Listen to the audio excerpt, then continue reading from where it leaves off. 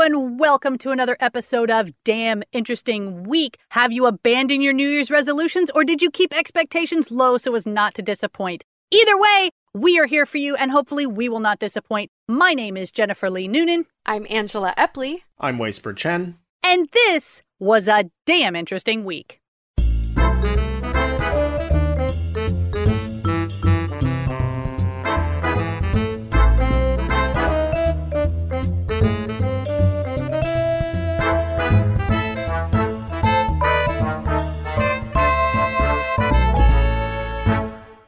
So let's get started with our first link. First link. All right, from Wired, we have the story of how scientists settled a century-old family drama using DNA from postcards. So in 1885, a young Austrian blacksmith named Xaver left home to make it big. He found a new job abroad and fell in love with Dina, who was the 17-year-old Catholic Jewish daughter of his boss. Yeah. He was totally fired, but that was just the start of this family drama. Dina subsequently ran away from home to be with Xaver and found lodging and work in the home of Ron, a 30-year-old Jewish factory owner. And in 1887, which is 2 years from when we started the clock on all this, she gave birth to a son named Renk, believed to be fathered by Ron. Oh, no. Yeah. So Renk received Jewish rituals and he was baptized in a Catholic church, I suppose like his Jewish Catholic mother, best of both worlds. Right. Anyway, Dina and Xaver remained married, and after Xaver finally got some success going in his career, then they married in 1889. Xaver acknowledged the then 1.5-year-old Renk as his stepson, and Ron lent support to the family, which is kind of vague, but my guess is some money or, watch the kids when they go on a cruise, whatever. Well, maybe cruises were around back then. It may not have been as COVID-y. Anyway, Xaver and Dina went on to have 3 more children, including a son named Arles. And the secret of his paternity was maintained publicly for years. But among the family, the true identity of Renk's father was passed down from generation to generation. So, okay, let's fast forward to May 2017, when Cordula Haas, a forensic geneticist at the University of Zurich, Switzerland, was approached with a weird request.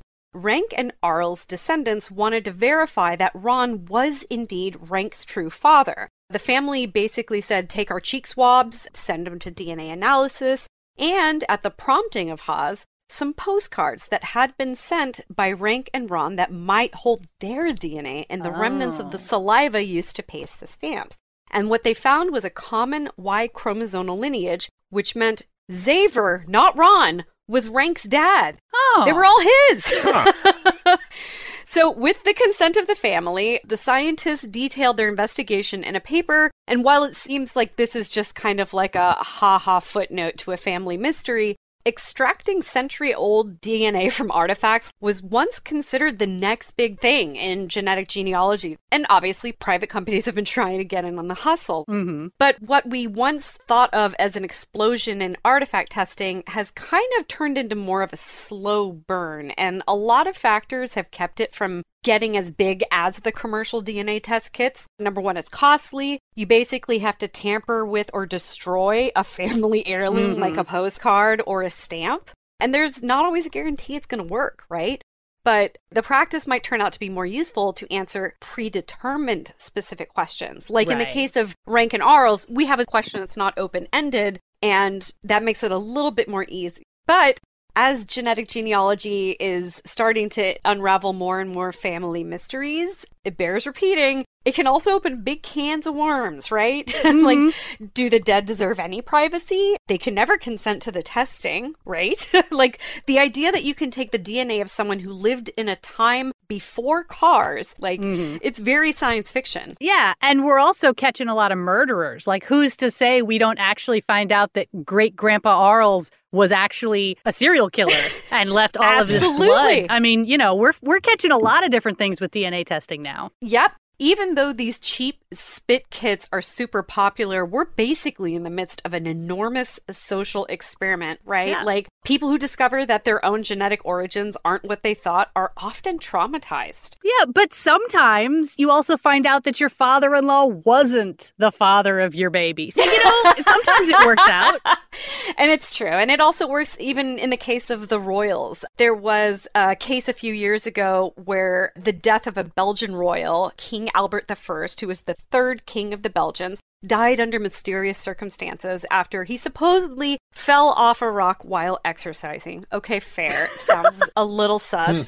But because there were no witnesses to the accident, there were tons of conspiracy theories that he'd been murdered, the accident was staged. And so, obviously, many years later, using blood-stained leaves that had been collected from the scene, this scientist and his colleagues compared it with the DNA of two of the king's living relatives and discovered, yes, this blood did belong to Albert I.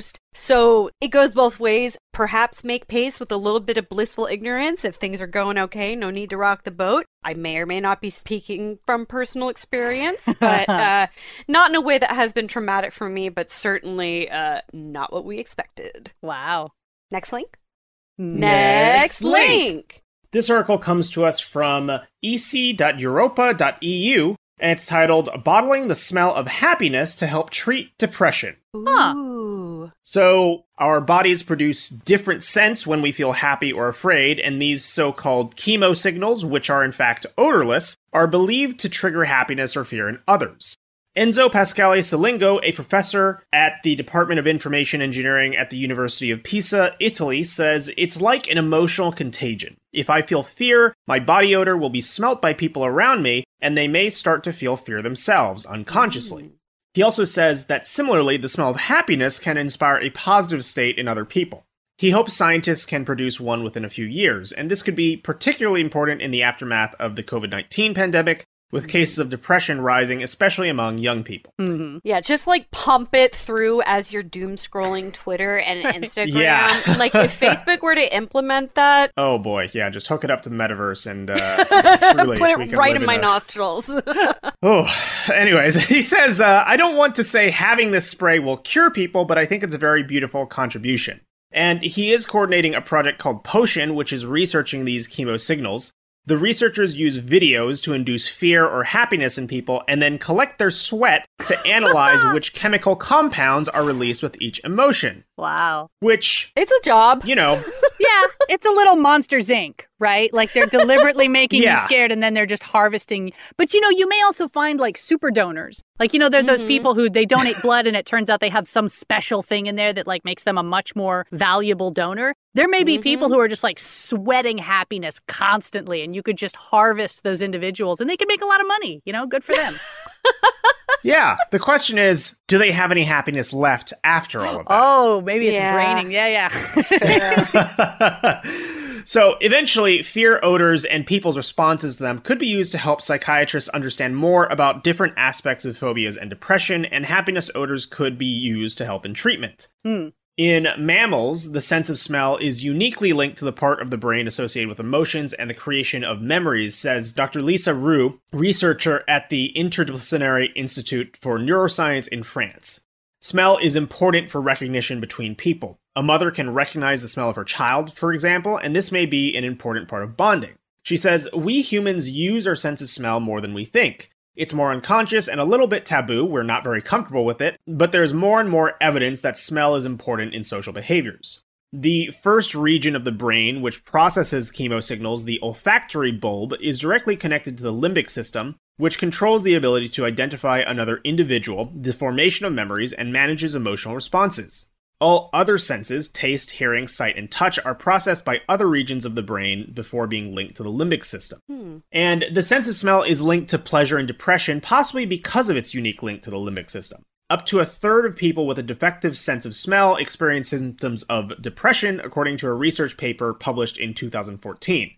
This may be partly because of their lost sense of taste and concerns about personal hygiene and social interactions, but it is also likely that olfactory loss affects the brain's functioning and in particular its emotional control. Yeah, well, and I read a thing as well that was once about how if you looked at the immune systems of the people that women said, oh, that guy smells good to me, or that's the guy I choose, their immune system was most different from theirs. So it was like combining the two would give you the best outcome, theoretically. Wild. And I know we're only starting all of this like microbiome research, but wouldn't that be crazy to think about how much of our own quote unquote attraction and free will of desire is really being driven by like our colonies and galaxies of bacterium? Yeah, no, we're bags of chemicals. I've come to accept that for sure.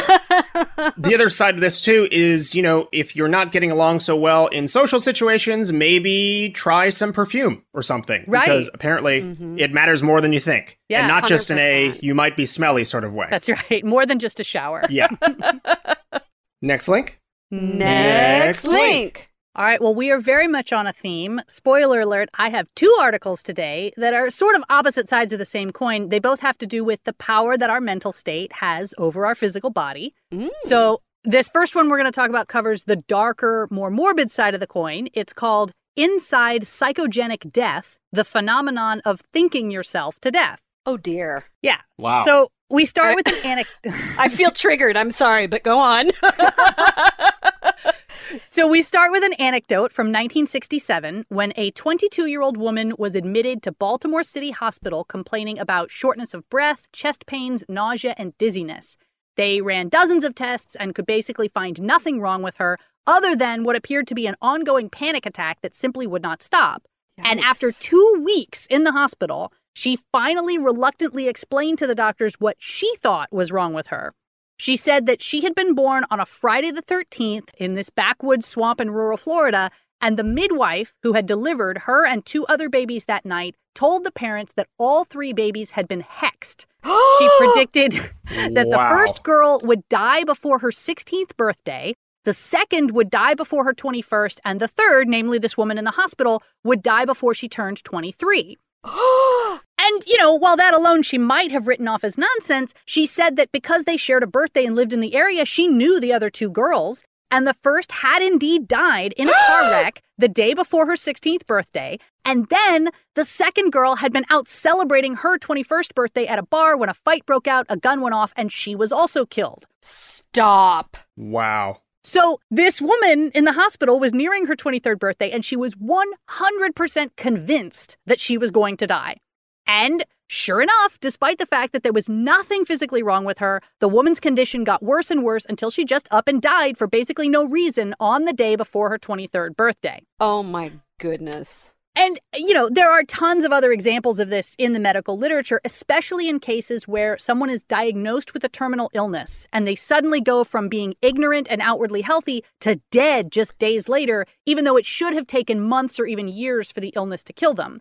There have even been some cases in which the original diagnosis was a mistake and there was literally nothing wrong with these people, but the hopelessness still killed them. Oh my gosh. So this sort of thing had always fascinated researcher John Leach, who calls himself a survival psychologist and has spent 20 years studying the phenomenon to try to isolate the exact biological mechanism by which our brains can just shut everything down. He actually started his career by studying the survivors of prison camps, shipwrecks, and other disasters, trying to figure out what gave these survivors some sort of extraordinary, defiant will to live. But he eventually realized that the survivors were completely normal, and the real question was what was happening inside the brains of the people who didn't make it. So, you know, it was a career's worth of research, but long story short, in 2016, he homed in on the relationship between the prefrontal cortex and the basal ganglia, which is one of the sources of dopamine in the brain. He says that while psychologists had established the neurochemical concept of fight or flight back in the 1940s, in which you get big dumps of adrenaline or norepinephrine, in recent years they've added a third mental state known as freeze. And in the case of freeze, what's happening is that the brain sees the threat as inescapable through either fight or flight, and it therefore lowers brain activity across the board to conserve energy and have a better chance of surviving whatever's about to happen.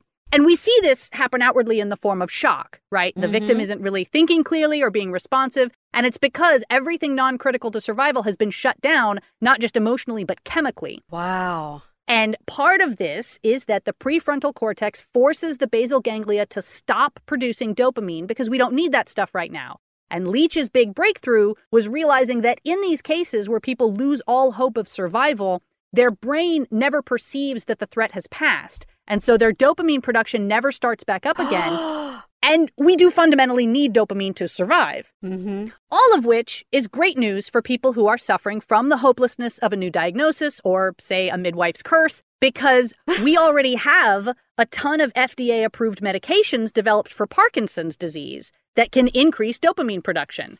Theoretically, we could just give them a little dopamine boost and they wouldn't feel so hopeless, or they would survive when, they're just shutting down for no reason. More broadly, however, it also has implications for treatment-resistant depression. Dr. David Kissane at Memorial Sloan Kettering Cancer Center in New York says depression is actually a loss of happiness in the here and now, while demoralization, which leads to what Leach is calling disexistential syndrome, is future-oriented. And because they're chemically different, even an SSRI that helps the immediate depression will not necessarily solve the dopamine problem of demoralization, such that a depressed person might think, yes, I'm happy now, but I'll inevitably get depressed again, and they never really make it out of that cycle, even when the drugs are working. So, it's possible in the coming years we'll see treatment-resistant depression being looked at through this new lens, and it might even get to the point where any major diagnosis automatically includes a dopamine prescription just to make sure you don't give up right away. I mean, it puts a lot into the whole think positive thing, which is such a boring mantra, but something that you continually hear from people who have had chronic illness go into remission, or cancer survivors, that kind of thing. Well, and the big question is, do they say mind over matter because they keep their dopamine? And so it's very easy for them, whereas someone who's lost all their dopamine, they don't have the ability to think positively because they literally don't have the ability. I've seen those Tumblr memes as well. The fact that toxic positivity is a term and can exist, I think absolutely points to that. That's right. Stop being so positive, y'all. God. Next link. Next link. All right, sticking with our super theme, we're gonna talk about super poo with The Guardian. Ooh. So, the emerging science of stool transplants and designer gut bacteria. Poop 0.0. Are you ready for this? Man, we are on a theme today. This is hilarious. Yes. Well, it's the new year, and I'm sure our bodies have all been through the ringer of a... We're all focused on ways to overcome depression. It's so weird. I don't know, guys. Yeah, and maybe our poop's not right. Who knows? Is it a theme? Yeah, I mean, at this point, I'm ready to just get some guys sweat and just go to town, Yeah. That's it. This is the hope we need for a tomorrow in which we survive, y'all. Yeah. But more and more people are, in fact, turning to fecal transplants, and there are health benefits. Researchers in Adelaide are harnessing the power of high-quality poo in new treatments that can be swallowed. So we've heard of this kind of thing before, right? Where you have crystallized fecal donors to repopulate gut bacteria, and even, to use a term Jennifer brought up earlier, good poo donors are so hard to find, they are called unicorns. The poo unicorns.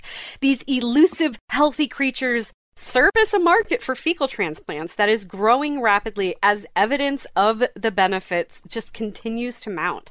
We have not only bacteria, but we've got fungi, we've got viruses, and even more things that make up this microbiome. And this collective genetic material performs all kinds of functions on our behalf, sometimes for good, sometimes for bad, right? They can affect our mood, they can affect our immunity, our physical and mental health, as we've even talked about in this episode. So the transfer of healthy stool into the gastrointestinal tract of an unhealthy recipient has been proven to treat people with intestinal conditions, including the C. diff superbug, which can cause diarrhea, sepsis, and even death. If you've never seen Tig Notaro's stand-up in which she talks about her experience with C. diff, it'll paint quite the picture. But as we continue to understand how the microbiome improves, the possibilities of fecal transplants are expanding. And so now researchers are working on a super stool, which is a poo pellet you can eat that mimics a so-called unicorn's special abilities. I don't know how that sentence made it to publication on The Guardian, but I'm so glad it did. Yeah.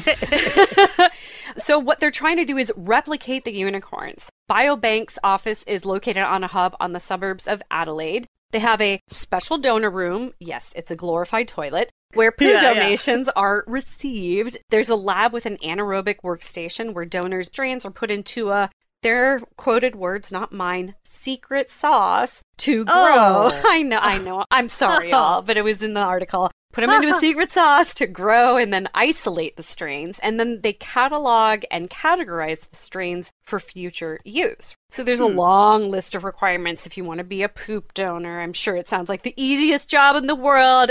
I'm pooping on the company's dime. They're paying me to poop.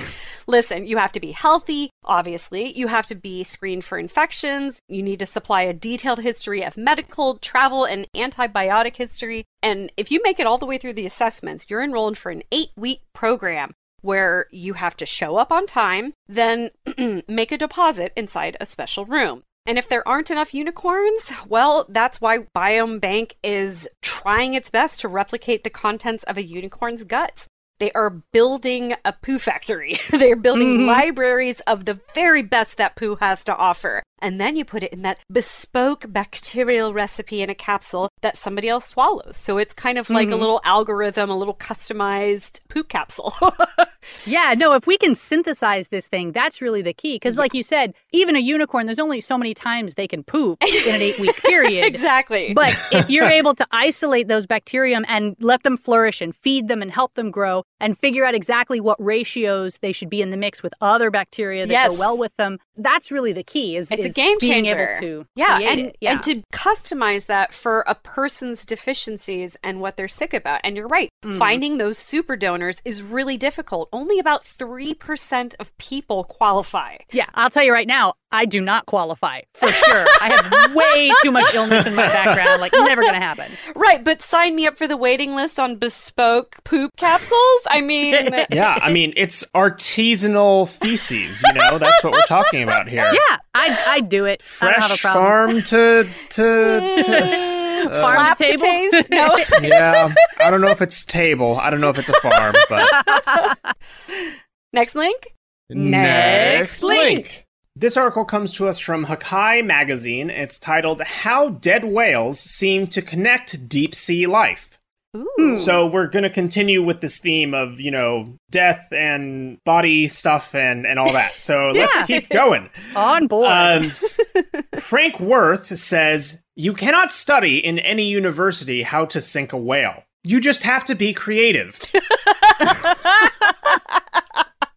On a regular day, Worth runs Pico Sport, a whale-watching company in the Azores. But on this unusual summer day in 2015, Worth is on a chartered sand barge off the coast of Faial Island, Portugal, guiding his team as they attach specially molded weights to the flukes of a dead juvenile sperm whale. Aww. He says, you have to lift these 500-kilogram blocks one by one, and you never know when you reach the point that the whale goes down.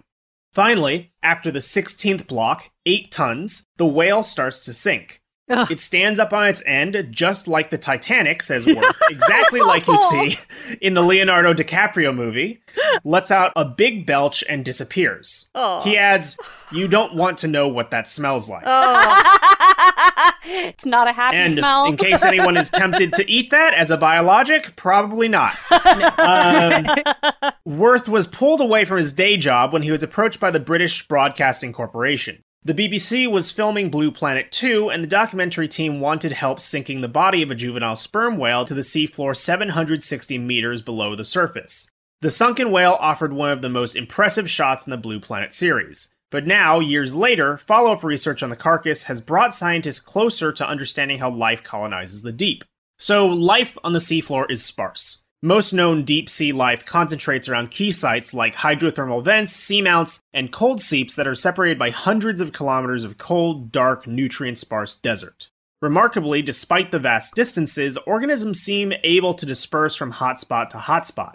One possible explanation is that they use whale falls as way stations, stepping stones of abundance in the darkness.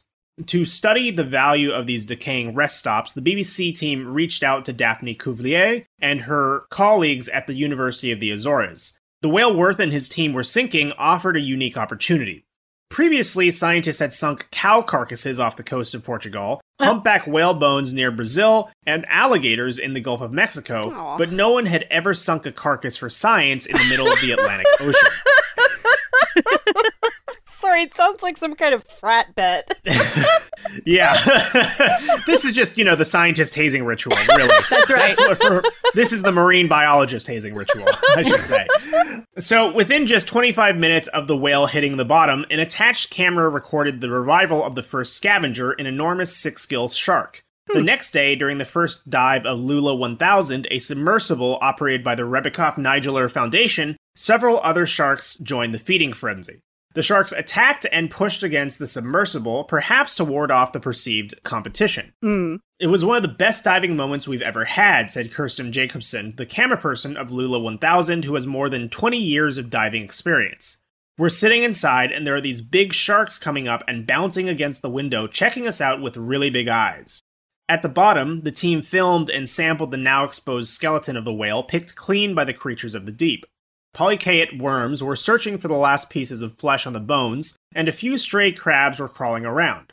The carcass also acquired an eerie black halo as the decomposing tissue depleted the oxygen in the surrounding sediment. Whoa! And years on, Cuvier and her team's analysis of the denizens of this deliberately sunken whale have revealed a potential overlap between the polychaete worm species that colonize the cow bones off Portugal and the whale bones near Brazil, suggesting that a dead whale in the mid-Atlantic could indeed be a stepping stone connecting the two sides of the ocean. Mauricio Shimabukuro, a researcher at the University of Southern Denmark who is not involved in the study, says that to confirm the finding, Cuvillier and her team will need to collect some of the worms and study their DNA.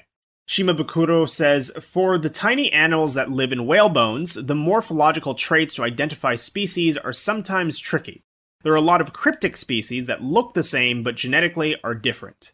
And Cuvillier wants to fill this gap too. She also hopes to deploy more whale bones to sample and identify more deep-sea organisms. But that work is dependent on shoring up enough funding or hitching another ride with the BBC. Or just get a whale and sink it. I mean, How hard could it be to find a whale? Don't question how it died. Just... All of this is such a bad idea. I'm not advocating whale murder, for the record. I'm just saying, if you had a dead whale... Like, have you ever seen that video where they blow up the dead whale and it goes very, very badly? And now they've just, blown whale guts on everybody and the dead whale's still there. Yep. If they had sunk it... They could have, got some science out of it instead of a viral video that's going to last forever. And I mean, at the end of the day, that would fling the whale stuff really far. It's like you're fertilizing the deep sea. There you go. Oh my gosh. That's how I'm thinking of it. It's a lot of little rest stops. You're helping is what you're doing. Yeah. Next link. Next link. All right. Well, as promised, here's the more uplifting half of my neurochemical twofer. This one's from the BBC, and it's called Awe, the little earthquake that could free your mind. Aw. Yeah, admittedly, on the surface, it seems like a pretty Rick Romero kind of article, like, oh, you mean if I see stuff that makes me happy, I'll feel better about my life? But this one includes a lot of really cool and really specific studies on what precisely defines being in awe of something and how it affects us differently than joy, pride, amusement, or gratitude. So Michelle Chioda, a professor of social psychology at Arizona State University, was one of the first researchers to isolate and study the benefits of awe, which is defined as the wonder that we feel when we encounter something that we can't easily explain. And most people will often think of being awed by the great outdoors, right? The Grand Canyon, the Aurora Borealis. But of course, we can also feel awe at science on the microscopic level, or the miracle of birth, or great works of art, or this podcast, all of that. So in one of her studies, Chioda first showed participants one of 3 videos: an awe-inspiring film about the scale of the universe, a heartwarming film about a figure skater winning an Olympic medal, or a neutral film about how to build a cinder block wall. She then tested all the participants' memories by having them listen to a 5-minute story and immediately answer questions about what they just heard. And sure enough, people who had watched the awe-inspiring film performed significantly better on the memory test. Chioda theorized that this is because the brain is constantly forming predictions of what will happen in the future, and we tend to ramp up that behavior as our environment becomes more familiar to us, meaning we start making more and more guesses and start paying less and less actual attention to the world around us. Yep. And awe-inspiring experiences, she believes, fully confound our expectations and create a, quote, little earthquake that sort of resets our minds and makes us pay more attention to what is actually in front of us. Beginner's mind is what we call it in yoga, right? Where Yeah, it's there you go. Exactly. Try to approach something as if you're seeing it and experiencing it for the first time. Right. And that's what a lot of people say, like, oh man, when I had kids, I'm suddenly seeing things like they see it. You know, like a flower was just a dumb flower, but now it's like, oh my God, that child is totally entranced by that flower and I get to sort of receive some of that. Another study by Alice Chirico at the Catholic University of the Sacred Heart in Italy found that participants who took a walk through a huge virtual reality forest scored higher on tests of original thinking than participants who watched a video about hens in the grass. And a team led by Paul Piff at the University of California found that participants who watched a short clip of the BBC's Planet Earth series made more altruistic choices in something called the Dictator Game compared to people who had watched funny clips of animals instead. So they're doing a really good job of saying, like, yeah, they're both about animals, but this one is cute and adorable and funny, and this one is like, oh my God, I'm so tiny and meaningless in the universe, and it makes a difference. Yeah, it's a perspective check versus a perspective reinforcement. So yet another group of researchers decided to be sneakier about the whole thing. They took their students on a walk through a grove of Tasmanian eucalyptus trees, which grow to more than 200 feet tall. As the students were contemplating the splendor of their surroundings, the researchers would accidentally drop a pen they were carrying and make note of whether each student tried to pick it up for them. And sure enough, they found that the participants were more helpful during the awe-inspiring forest walk than ones who had instead spent their time contemplating a tall, but kind of ugly and not very majestic building. That's according to the article. There's no picture of the building, and I would not presume to judge its beauty. Oh, but we can all picture a big, tall, ugly building. Right. Oh, yeah. Yeah. And the cynic in me notes that they basically, the only thing they specifically recommend is BBC's Planet Earth series, and this article did come from the BBC. So, take that with a grain of salt. Maybe. But there's so many different kinds of, PBS and Nova. They have so many. I'm going to turn into such an old Austin hippie resident here. Support your local PBS. All right. Well, that is all we have time for this week. We're so glad you've joined us. Some of the articles we did not have time to get to today include lion bones are popping up in some very unexpected places, what a shipwreck's tree rings reveal, and women 32% more likely to die after operation by male surgeon, study reveals. So, keep it with the death theme. Go check that one out. Check out all the other articles we talk about and find a lot more on damninteresting.com. If you'd like to support our podcast, you can do so at patreon.com/damninterestingweek. In the meantime, my name is Jennifer Lee Noonan. I'm Angela Epley. I'm Weisper Chen. And we hope you have a damn interesting week. Bye-bye.